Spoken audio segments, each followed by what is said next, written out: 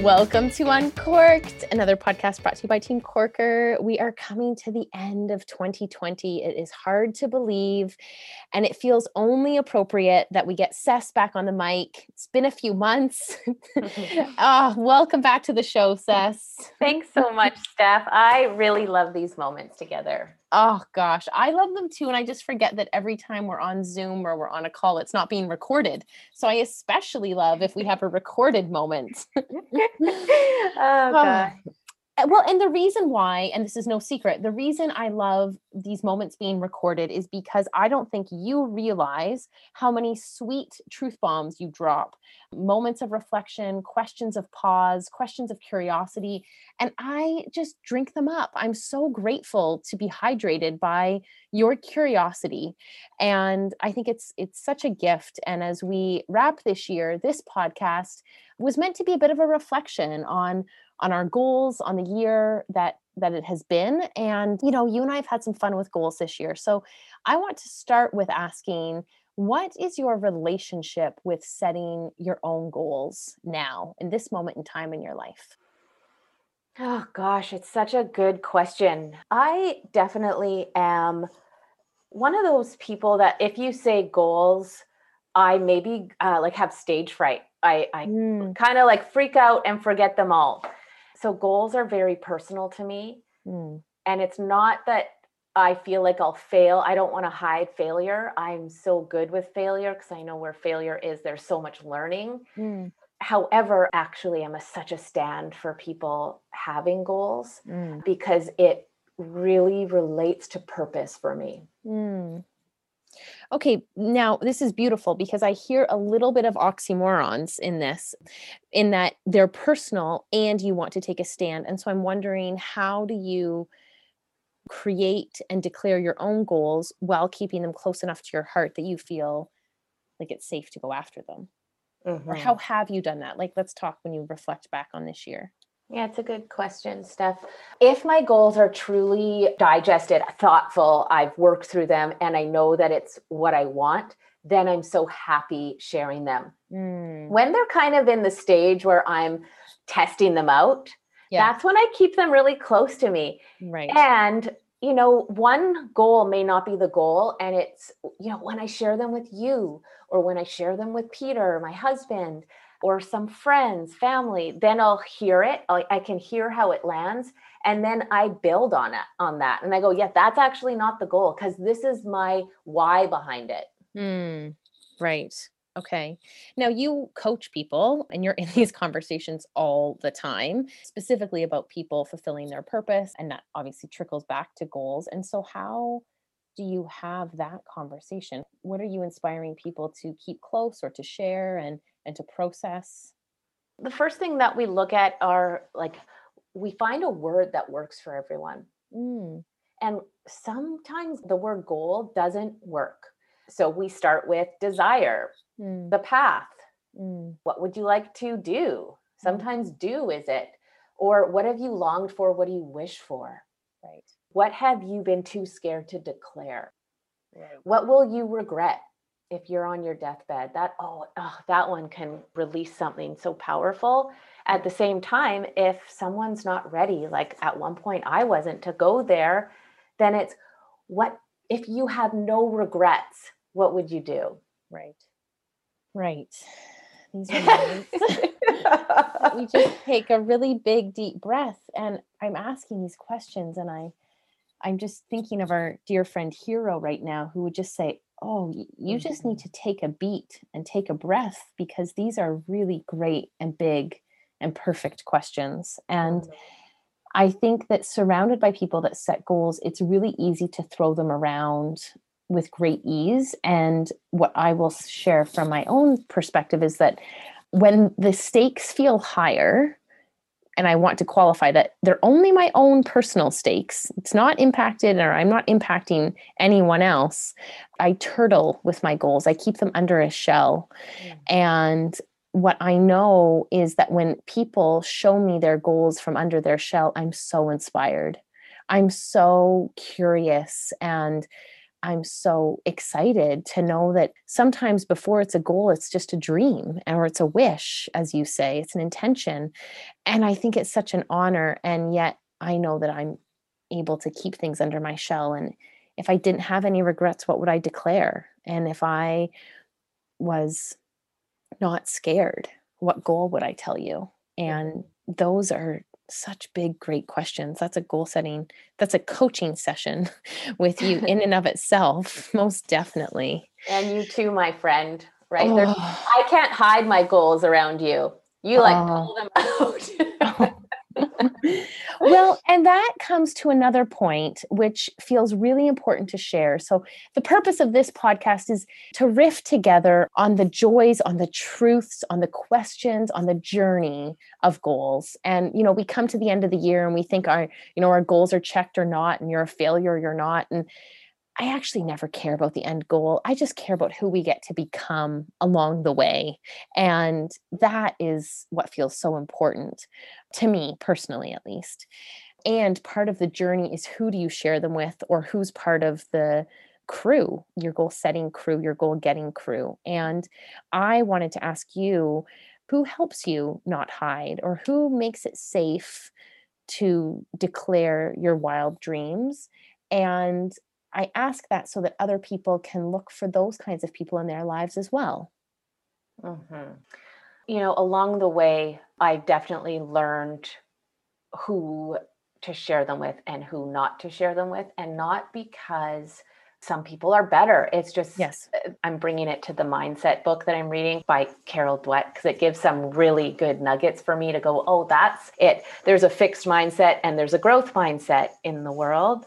And the growth mindset can see possibility, right? Can hold this vision that we don't know, the unknown. Whereas sometimes a fixed mindset can be fearful of it. And I'm not saying that right. I'm just one chapter in, so please excuse me if I've said that incorrectly, but that's my interpretation of it right now. And so I do share my goals when they can grow as an idea. I actually don't have the experience here, so who can support me with getting this to fruition? Because a goal might just stick on a page until a community can wrap behind it to open a door to make it happen. Yeah. Or to call you and say, keep going. So you've done Right. that for me, Steph, gosh, along the way. Peter does that for me all the time. My mom kept me on a path. My sisters, there's friends. So I have a whole community of goal setters that we stay in it together. And I also, by coaching people, keeps me in my goals and keeps growing, because I'm constantly talking about goals. Right. Yeah. It is very inspiring to be with a community that's up for the conversation, and the conversation being, the daily habits and the daily practice of being in that work, be it personal or be it habit changing. It is inspiring to be a part of a community like that. And it's so cool that, you can speak so candidly about, I'm grateful to be a part of this. It makes a big difference when you work with people who support the conversation. It's really special to have family and close people. I will tell you, because I know he's not going to listen. And it's the truth. My dad is someone who I actually wouldn't share goals with. He's so good at providing counter opinions. And he's so good at telling me, rightfully so, all of the reasons why that just might not work, Steffi. And you know what I know is that I don't need to hear that. I know that the critic in me is greater than any critic anyone else could possibly ever provide. And I have recognized that, I've said this before on the podcast, gravity is so real. And we don't need our potential to be based on our past. And it's very hard for people that aren't in that practice of themselves to recognize that the potential that lies ahead is not predicated on the path that has got us to today. And sometimes in this growth mindset that you speak of, we have to see a path forward that might not connect to the path from where we've come from. I just imagine being on a paved road and all of a sudden it turns to gravel. And some people might be like, whoa, the road was so paved and now it's bumpy. And I'm like, because that's the moment adventure arrived. And that's the moment that, your fast race car, it doesn't work on a bumpy gravel road. You get to park the car and put on your boots and go for a hike. And I always think, who do I want to go on a hike with? That's what I get excited about.